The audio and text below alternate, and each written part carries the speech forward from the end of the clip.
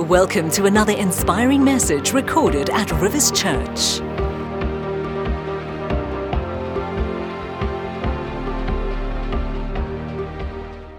And I want to welcome you this morning if you're at the Sandton campus and at the Kyalami campus. Great to be in church together, expectant and ready to receive the word.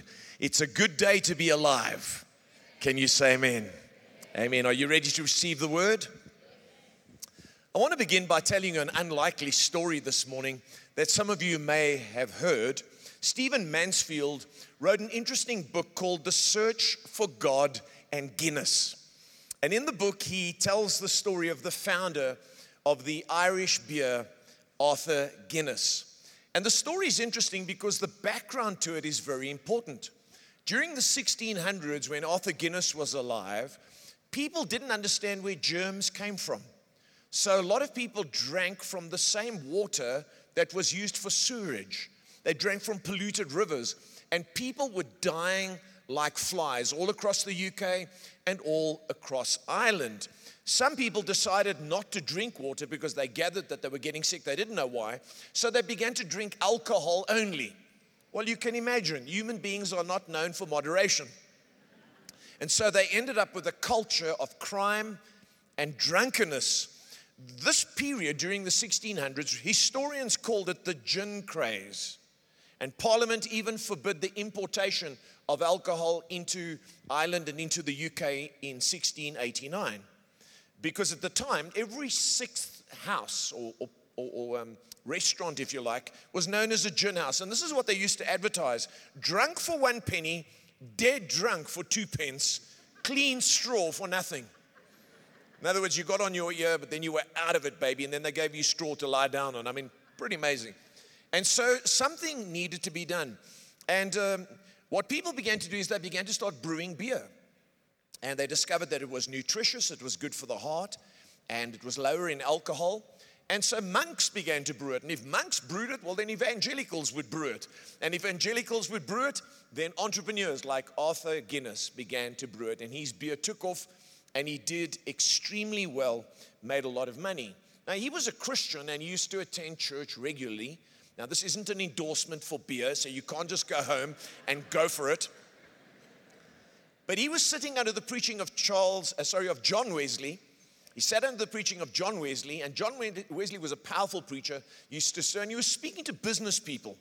And he was saying, as he used to say, earn all you can, save all you can, give all you can. Your wealth is an evidence of a calling from God. So use your abundance for the good of mankind. And Arthur Guinness was struck by that. He went away and used some of the business money. They were living extremely well. They were one of the upper classes. Began to give money and use money for the good of people. He founded the first Sunday schools in all of Ireland. That's where Sunday schools started. And he then began to help and build hospitals. He then called on all the upper classes who he associated with, rich people, to not live so lavishly, but to begin to use their businesses for the glory of God. He passed that legacy on to his children and his descendants, and they began to pay the best wages in Ireland at his brewery. Not only that, his descendants, when it came to World War II, one of his family offered every soldier at Christmas time a free bottle of Guinness. Well, the soldiers had all been called up. So how were they going to produce it? Well, volunteers and retired people came in, and even people from competing breweries came to help make the Guinness so that the soldiers could have their beer. Today, Guinness has continued for 300 years. A stamp has even been issued in his honor, and they say that the sales in Ireland recently were 2 billion euros annually. Pretty amazing. This is my point this morning. Every type of legal work brings glory to God and can help people. And so you are mostly in work, legal work, I trust. And you're going to work every day. And you need to realize that your work isn't unspiritual. Even if it's making beer, your work can be done for the glory of God and it can help people. Because most people are bitter, they're resentful. They go to a job that they hate. They put in half a day's work, even though they're there for a whole day.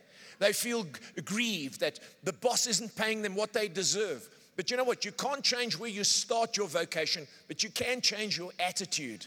And through your work, if you have the right spirit, you can change the nation. I want to speak to you this morning on how to create in your working world. How to create in your working world. Because your work can bring glory to God, alleviate poverty, and bless people. And we tend to think it's spiritual when we're in church and unspiritual when we're outside church, but that's not the case. I want to read from Genesis chapter 1 and verse 27, our foundation verse that we've been focusing on this year. And I want to remind you of a few things, the mandate that's been given to us.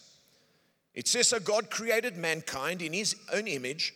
In the image of God, he created them, male and female, he created them. And God blessed them and said to them, be fruitful and increase in number. Fill the earth and subdue it. Very important word. Don't let life subdue you. Don't let your job drain you of energy. Don't let your problems destroy the strength and the spirit in you. You rule over life. And it says you rule over the fish of the sea, the birds of the sky, and over every living creature that moves on the ground. In other words, enhance the quality of life and create opportunities for other people. Don't just exist, but make a difference in your world. You see, the world, most people go to work, and you know what they do? They occupy. They deplete, and they maintain. But God says, no, I want you to go and create, improve. Take the level, take the work environment to another level. You say, oh, what for? You see, money isn't the only goal. You need to understand how we were created. You know, in the Bible, there's what's called the law of first mention. The law of first mention is very interesting. When something's first mentioned, it sets a precedent for it for the rest of life and for the rest of Scripture. So, for instance, when you read about tithing, the law of first mention is that it should be given to the priesthood for the sustaining of the work of God. That doesn't change. People say, that's Old Testament. It's the law of first mention. When you read about Abram and Sarai, their names were changed. You read about the fact that when it's first mentioned, destiny was changed. So when you read about Peter, no longer will your name be Simon, but it'll be called Peter. Guess what? Destiny changed. So when you read about Adam, first mention, what he said about him, besides the fact that he let his wife run riot. What is said about him? It is said that he was created to work. So work is not a curse. Work is actually a blessing, even though it's frustrating. You were designed to create, even if you're not creative. See, most of us read the word create. Oh, I'm not creative. No, everyone can create. Even accountants, strangely enough, create. Sometimes they create falsehood, but they create. Are you with me? So let's read here in the book of Genesis chapter 2, because here we read about work, how we to create and develop and not deplete and neglect, which is what most countries are doing. Genesis 2 and verse 2, by the seventh day, God had finished the work he had been doing. So God is a worker, first mention. So on the seventh day, he rested from all his work. Notice you rest on the seventh. Some people rest for 6 and then work on the seventh. It goes on to say, then God blessed the seventh day and made it holy, because on it he rested from all the work of creating that he had done. Then verse 15, the Lord took the man and put him in the Garden of Eden to work it. This was paradise, excuse me. Paradise needs work. Some of you married and you thought you'd be in paradise. It takes work. Oh, yep, there's Genesis, first mention. Paradise needs work. But man was put there to work, to create. And it says, and take care of it. You need to realize that before the fall, work was brought about. That's why today work is both satisfying and frustrating. Satisfying because you were created to create, but frustrating because you're living under the fall. By the sweat of your brow will you earn your living. Are you with me? And so it's very important to understand this law of first mention. We were created in God's image. And so we shouldn't just go to work grudgingly to pass the time. We should go to work and to create on God's behalf. We should be at work improving everything because we're there representing God. So let me give you 5 things this morning. Number 1, the first thing about creating in your working world, your work is God's will. You want to know if you're working somewhere and it's God's will? If you're working, it's God's will as long as it's legal. If you're selling drugs and you're making a lot of money and driving a Ferrari, it ain't God's will. Even though it's work, barely work. Do you know that not working is not a blessing, it's actually a curse? Some people, when they're not working, I don't have to work. No, it's a curse. You should be working, listen to me, even if you're not earning money. Because it's bad for you not to. What do you mean? I'll only work if they pay me. That's your problem. You think work is only about money. No, it's about improving your life, developing you, and blessing other people. It's God's will. When the Reformation took place and Martin Luther began to speak about the Christian ethic, Catholics put people in monasteries and they had a different view, but the Reformation made everyone understand the dignity of their vocation. And Martin Luther said this. He said, as we do the work to which we have been called, we become the hands of God. God hides himself in our vocations, our careers. As we work and do household things, he is revealed to people through what we do. So if you don't wash the dishes properly, you're not showing the excellence of God. You know, I always have to wash the dishes. Can you see how attitude determines what you do? He goes on to say, our vocations are the mask of God. In other words, God's hiding behind your career. And as you work, he's revealed. As you manufacture, you see, here's what we don't understand. We think everything spiritual happens in church and everything unspiritual happens outside church. When you pray the Lord's Prayer, give us this day our daily bread, you seldom walk to your car and find the bread on the bonnet. Oh Lord, bless me with a car. You don't just suddenly find keys on the front mat. He generally uses other people to do it. When we pray, God, heal me. You see, here's where we have a problem. Oh, Rivers is a business church. The power of God isn't there. Why? Because we don't bring you down to the front all the time and lay hands on you all the time and pray over you all the time. No, we believe that God uses vocations. So when I say, God, heal me, the doctors who are called by God, who are Christians, who love us, they diagnose me. Don't clap. You will in a moment. The lab that tests my blood and the pharmacy that gives me a prescription are all instruments of God to heal me and to bless me. Now you can clap. I trust you're getting this in Kyalami as well. They said amen. How many of you know God uses different? We can't manufacture our own cars. I can't make a car. I can't make my own clothes. Some of you can. But we can't produce our own bread. We can't kill our own chickens. Some of you do. But God uses all of us to bring about his will. And so we ought to do it well. We shouldn't do it half-heartedly because it's all about the money. No, it's all about the reason I'm alive. Because the law first mentioned says I was created to work, that I might continue in the theme of the Creator and improve everything and love my neighbor. See, you don't understand. We talk about love God. We think it's praise and worship. And then love our neighbor. Knock on the door and give them a tart every now and again. Hi. Or if you see the ball outside or it's in your yard, you kick it back. I love my neighbor. No. That's too simple. How you love your neighbor is your neighbor is the closest person in need. So when you serve a customer or when you hand documents to someone or when you represent someone in court or when you're building something or fixing something or when you're working on someone's house, you are glorifying God and loving your neighbor. I want to speak to all of you this morning. If you're a contractor and you're at Rivers Church, keep your word. Because you honor God and you love your neighbor. Contractors are notorious for starting. Hi, I'm here.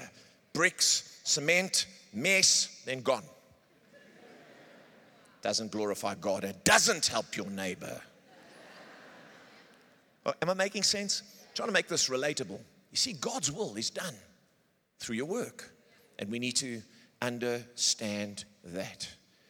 You see, what I've discovered, and when I studied this topic some time back already, I began to realize that how God is intended for us to work. We are all dependent on each other. Have you noticed that? And we like to say, I'm not dependent on anyone. But you can't live without being dependent. In fact, from the time you're born, you're dependent on your parents. Then when you get older and you become weak, guess you're dependent on your children. We're all, every one of us needs someone else to provide something for us. You can't manufacture tires. So now you get resentful when you, and I see people that walk in a tire place. What? Don't be, what? Where did the price go up? This is ridiculous. You know, I feel like saying, go make your own. Go make your own. Because we've got this resentful perspective instead of, I'm dependent on you. And you're dependent on me. It's God's will. Design the world like that. You can make your life totally miserable, or you can go to work and say, I'm creating on God's behalf. I'm going to glorify Him, and I'm going to love my neighbor. By the way, Kyalami and Santon, I want to say this to you. Marriage is an interdependent relationship.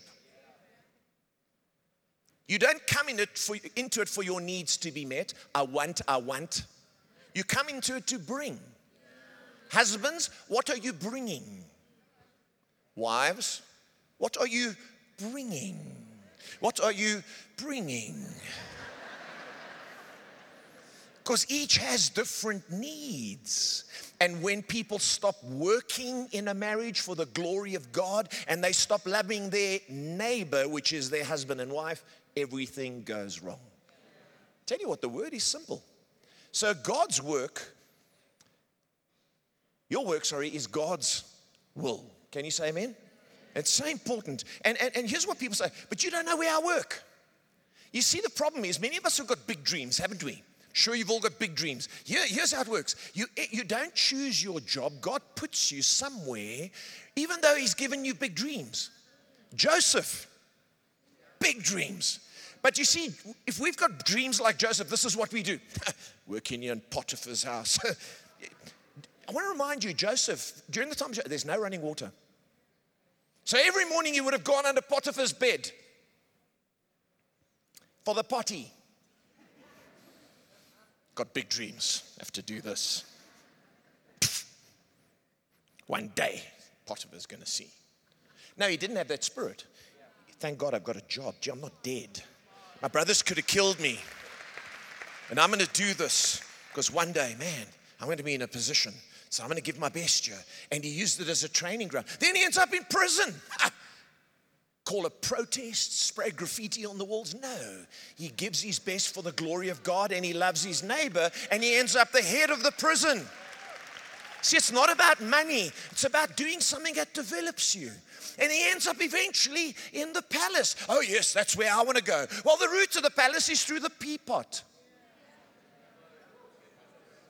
Is that okay? Now don't go tweet that and Instagram that. I think it's a common word. Some of you, when you cross on the road, you use worse words than that. Am I making sense this morning? See, what we tend to do with work is we wish we were doing something else.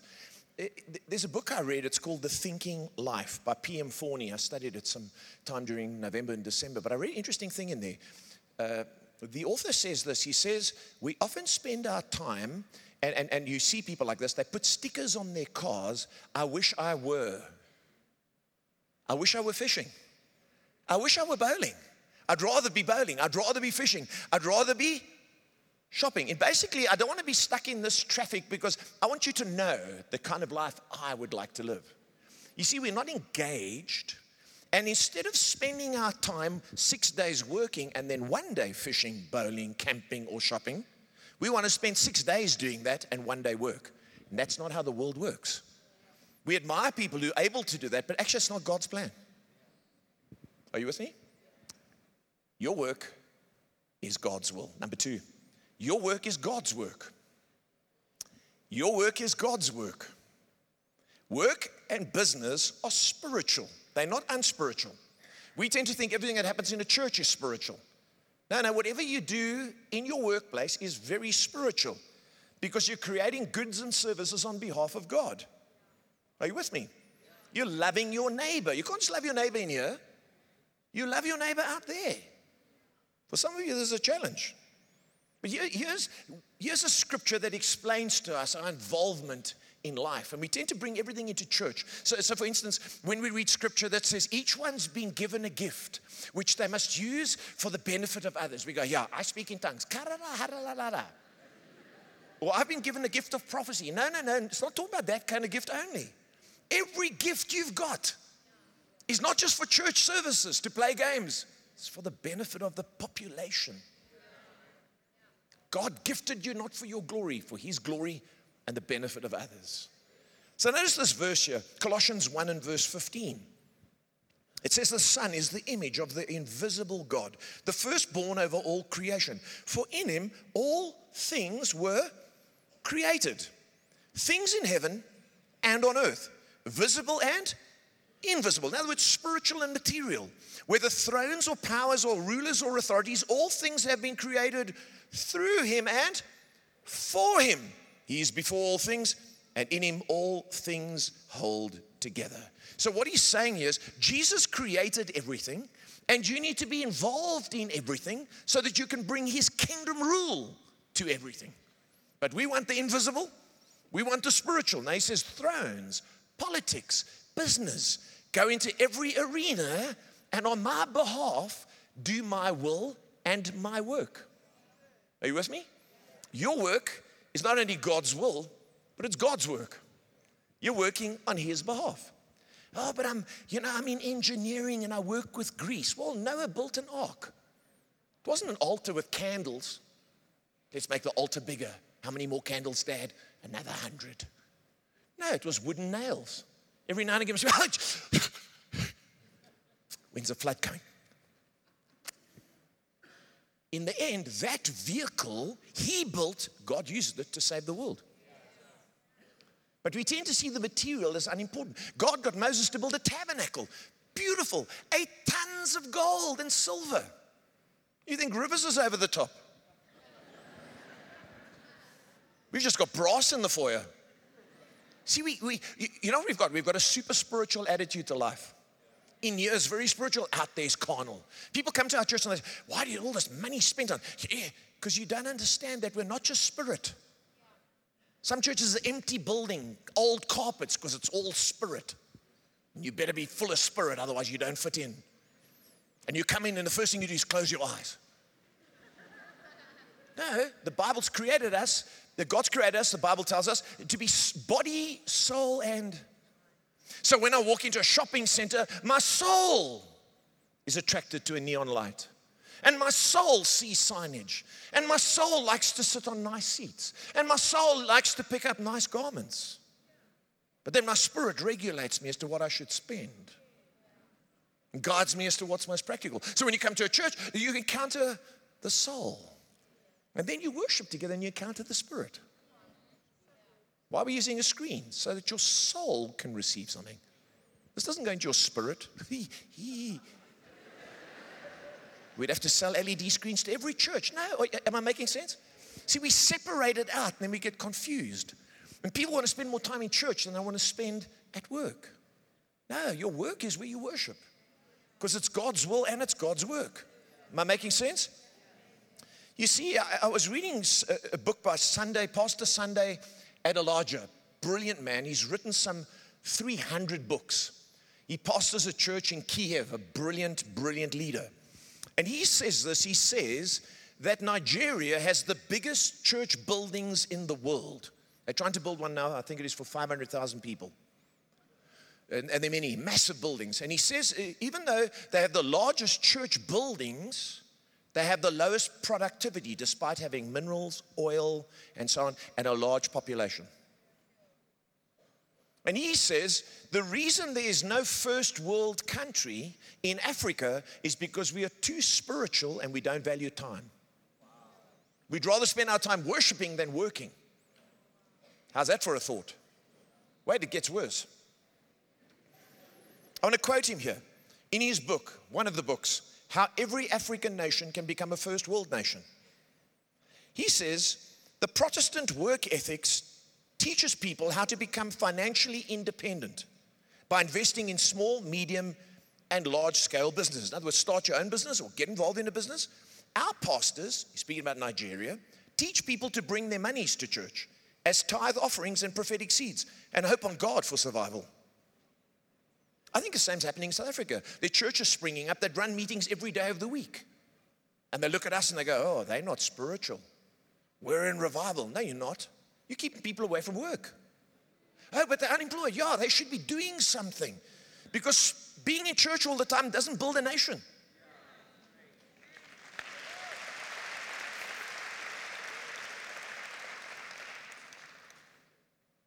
He says prayer and church services don't create a first world nation.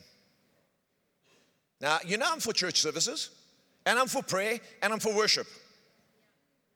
But he says this, he said, take a country like Norway.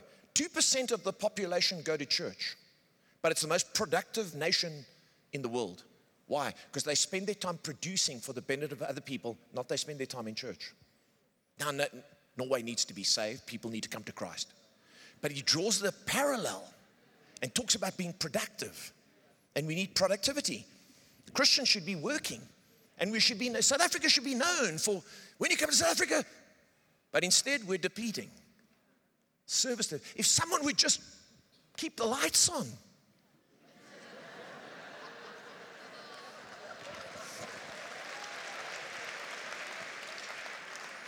I love our nation. I love its people. I pray for the government. Notice different words I used there. Leonard Boswell said this. He's a member of Congress. And he said the American work ethic is something to be admired. Our workforce, regardless of position, works hard to produce the best product and serve customers to the best of their ability. That should be said about us. And anywhere where a Christian is, that should be said of us. But unfortunately, it's not. He says here in one of his books, and I want to quote this again, Sunday at Elijah, he talks about nations. Stay with me here. He says, the amount of time given to manufacturing, in other words, creating activities in any nation, determines to a large extent how large the economy of that nation will be. In first world countries, there are numerous factories and manufacturing companies. Statistics of the world's manufacturing output in 2015 revealed that Chinese manufacturing output was the highest in the world with $2 trillion. He then says the USA manufacturing output was $1.9 trillion, that is, second highest in the world. And then he comes to the UK. Their manufacturing output was $244 billion.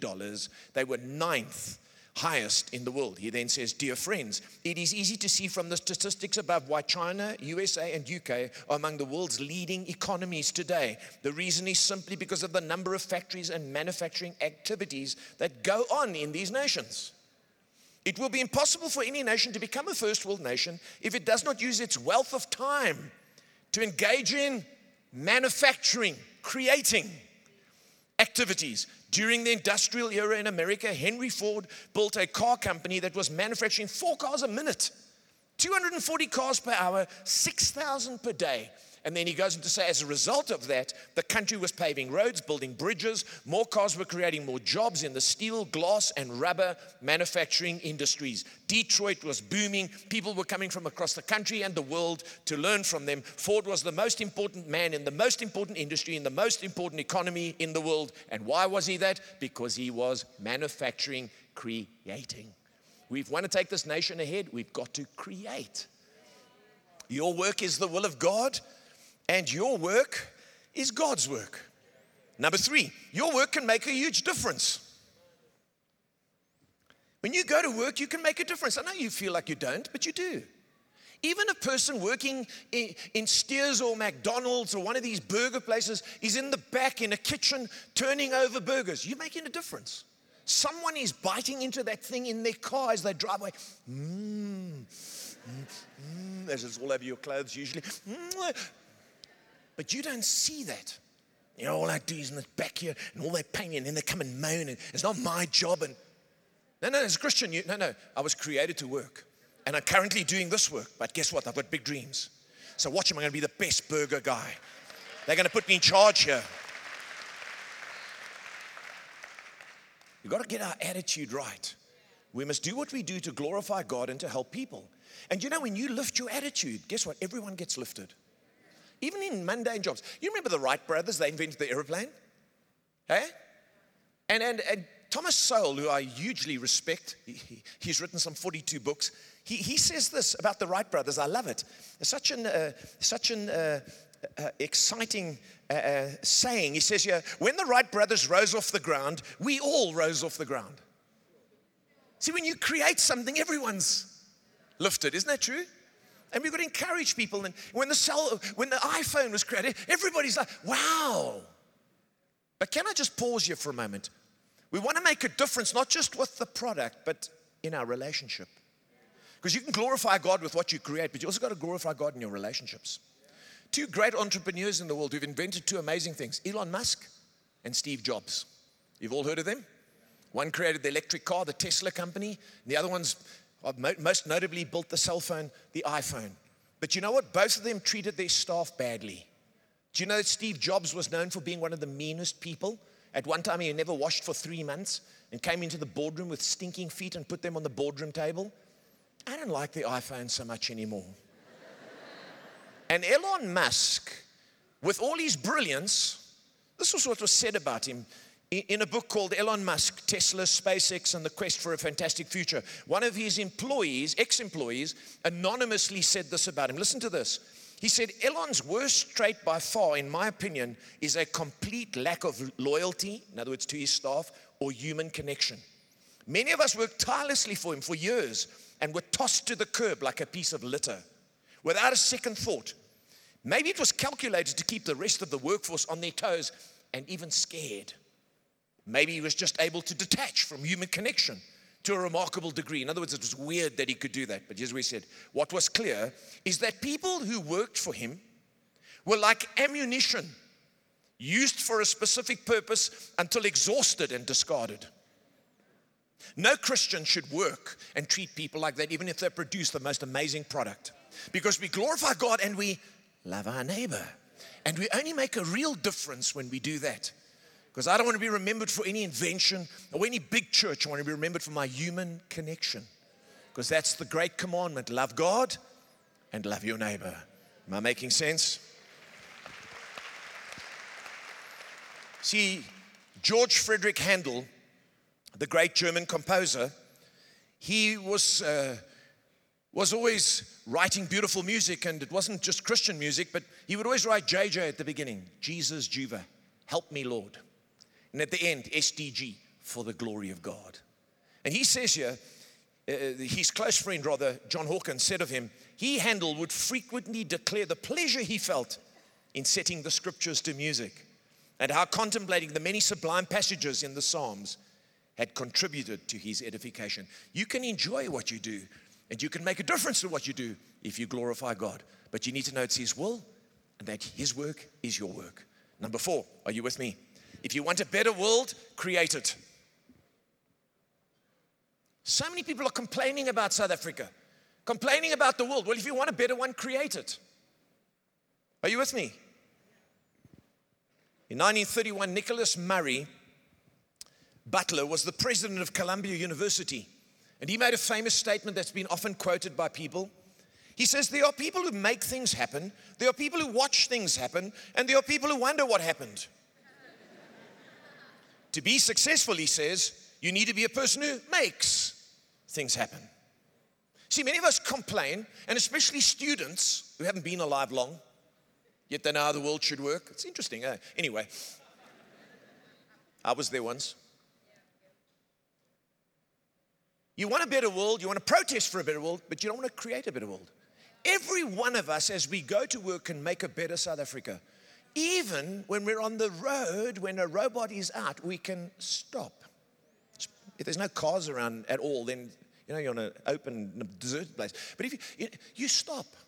If it's red, you stop.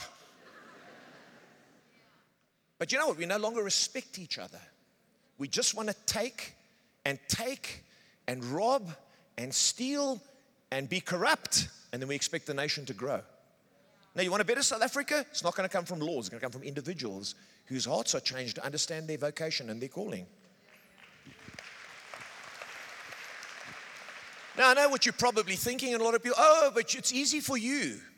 You see, we keep using our bad background or our upbringing to justify why we don't contribute. But none of us has an excuse. You may have heard of a man called Elijah McCoy. Lived way back in 1844. A black man born, freeborn, but his parents were slaves who escaped to Canada. They later moved back to the States and lived there in a segregated community under the segregation laws of the 1800s. And he was later sent at 15 by passage to Scotland, where he managed to be given some studies and some opportunity. He became a mechanical engineer. And he invented a device, lubricating device that they fitted to machines. In the old days, they would stop a machine and have to oil it with an oil can. And so steam engines and everything, machines had to stop. But he invented this thing. He lubricated it while it was running. It was his patent. 51 patents he registered.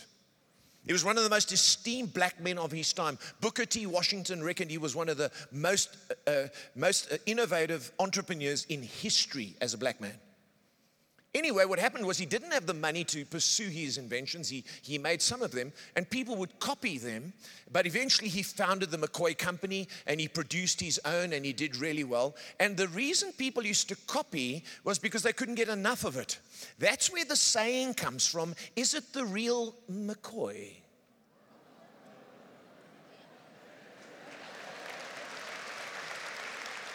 And all the time you thought it was some Scotsman, when it was a man born of slaves. You see, it's not where you come from, it's what's in you. And when you start to use it for the glory of God, you'll be amazed. You can create. You want a better world? Create it. Thomas Sowell, who I hugely respect, some 42 books he's written, 88 years old now, he was speaking to students, and I want you to pay special attention to what I want to read now.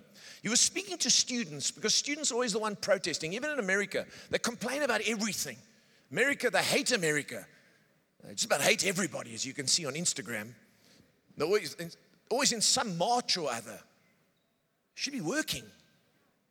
Just a thought. Forgive me for my perspective. Are you good in Kyalami?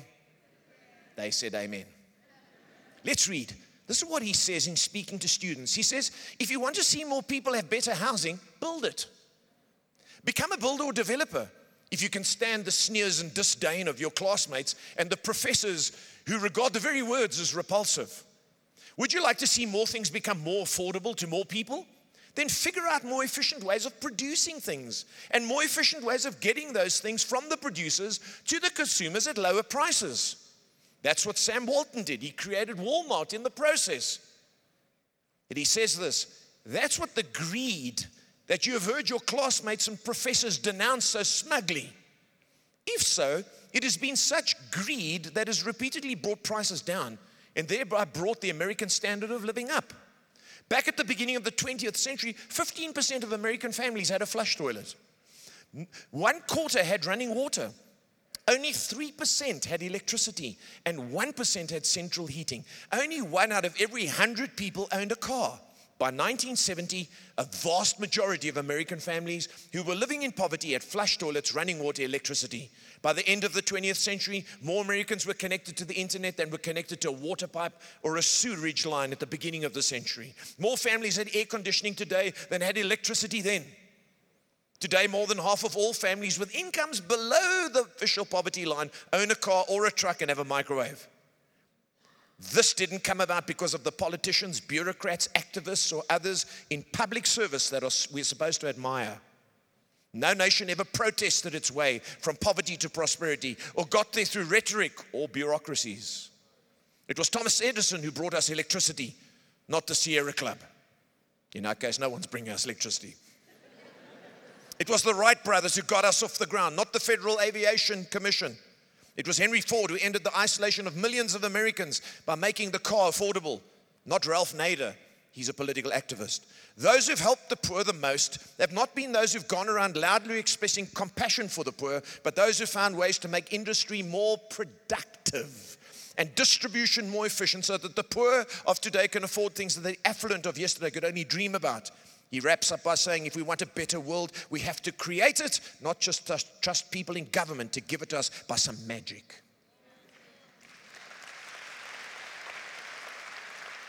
You have a gift and you have a contribution, you can make a difference. Number 5, creative productivity is the answer to poverty. People think that poverty can be solved by spreading everyone's money around. It can't. Because in the end, everyone's poor. The Bible tells us that productivity is what does it. Notice this verse in Proverbs 28. He that tilleth his land, it's the American Standard Version, shall have plenty. But he that follows after vain persons shall have poverty enough. So if you listen to people who talk, big talk, you'll have poverty. But if you get on with it and you graft, guess what? In your immediate vicinity, you can produce. It's very quiet in these Methodist churches that I'm speaking in this morning. Are you receiving this? You see, someone put it like this. In a book called Create or Hate, a book by Dan Norris, good title. He says this: I can't tell you how to be successful, but I can tell you that if you don't make anything, you won't be successful. Successful people make things. Let me illustrate like this, and I'm nearly done. Do you remember when there was a famine in Egypt, and Pharaoh had this dream, and then he called for Joseph, and Joseph interpreted the dream? Remember, Pharaoh said Joseph said there would be 7 years of plenty, and then there would be 7 years of famine. When you read it, you automatically, so there was just 7 years of plenty. No, there were 7 normal years. And then there were 7 years of famine. What Joseph did was to get them to be super productive. If you study Genesis 42, they became super productive and they saved. And as a result, they got through recession or famine. Do you know why most of us complain when there's recession? Because we don't have anything saved and we haven't produced enough and put it away. When recession comes, people who've got money saved, who've been very productive, they laugh. Interest rates are going up. Thank you, baby, bring it. And we're like, this government, What you need to do with your life is be productive and save. Be productive and save. Be productive and save. And then when hard times come, we've got some saved. Unexpected medical, we've got something saved. The car needs stars, we've got something saved. Why? Because we were productive. But the world we're living in says, no one needs to be productive. They're new philosophies that they want to bring us where we don't have to be productive, but we can all be rich. It is impossible. We have to work for the glory of God. It's God's will. It's God's work. We can make a difference. And if you want a better world, create it. And poverty, the answer to poverty in South Africa is productivity. Can you say amen? Before I pray with you this morning, our time is gone. I want to pray with everyone in the room. Don't move unless you have to. I was reading about the Union train station in America, built in 1931, eventually demolished in 1972. It had these beautiful mosaics all around the station. And when they decided to break the station down, they thought these 6-meter murals, they were lost because the walls were crumbling and the murals were crumbling. And they thought we could never save them. We can't take them out block by block. The walls are falling apart. That's why they broke the station down. A man by the name of Alfred Moore came up with an idea. He built a frame around each mural, and he fixed it to the mural. Then what he did was they broke the wall away behind, and they started to cement it, to gunite. You know, like swimming pools? They gunnited it till eventually he had attached it to something solid, and they were able to take these 8-ton murals off and put them in the airport. If you go to America today, to Cincinnati, they're in the airport. You see, everything in life crumbles. Only that which is attached to something strong endures.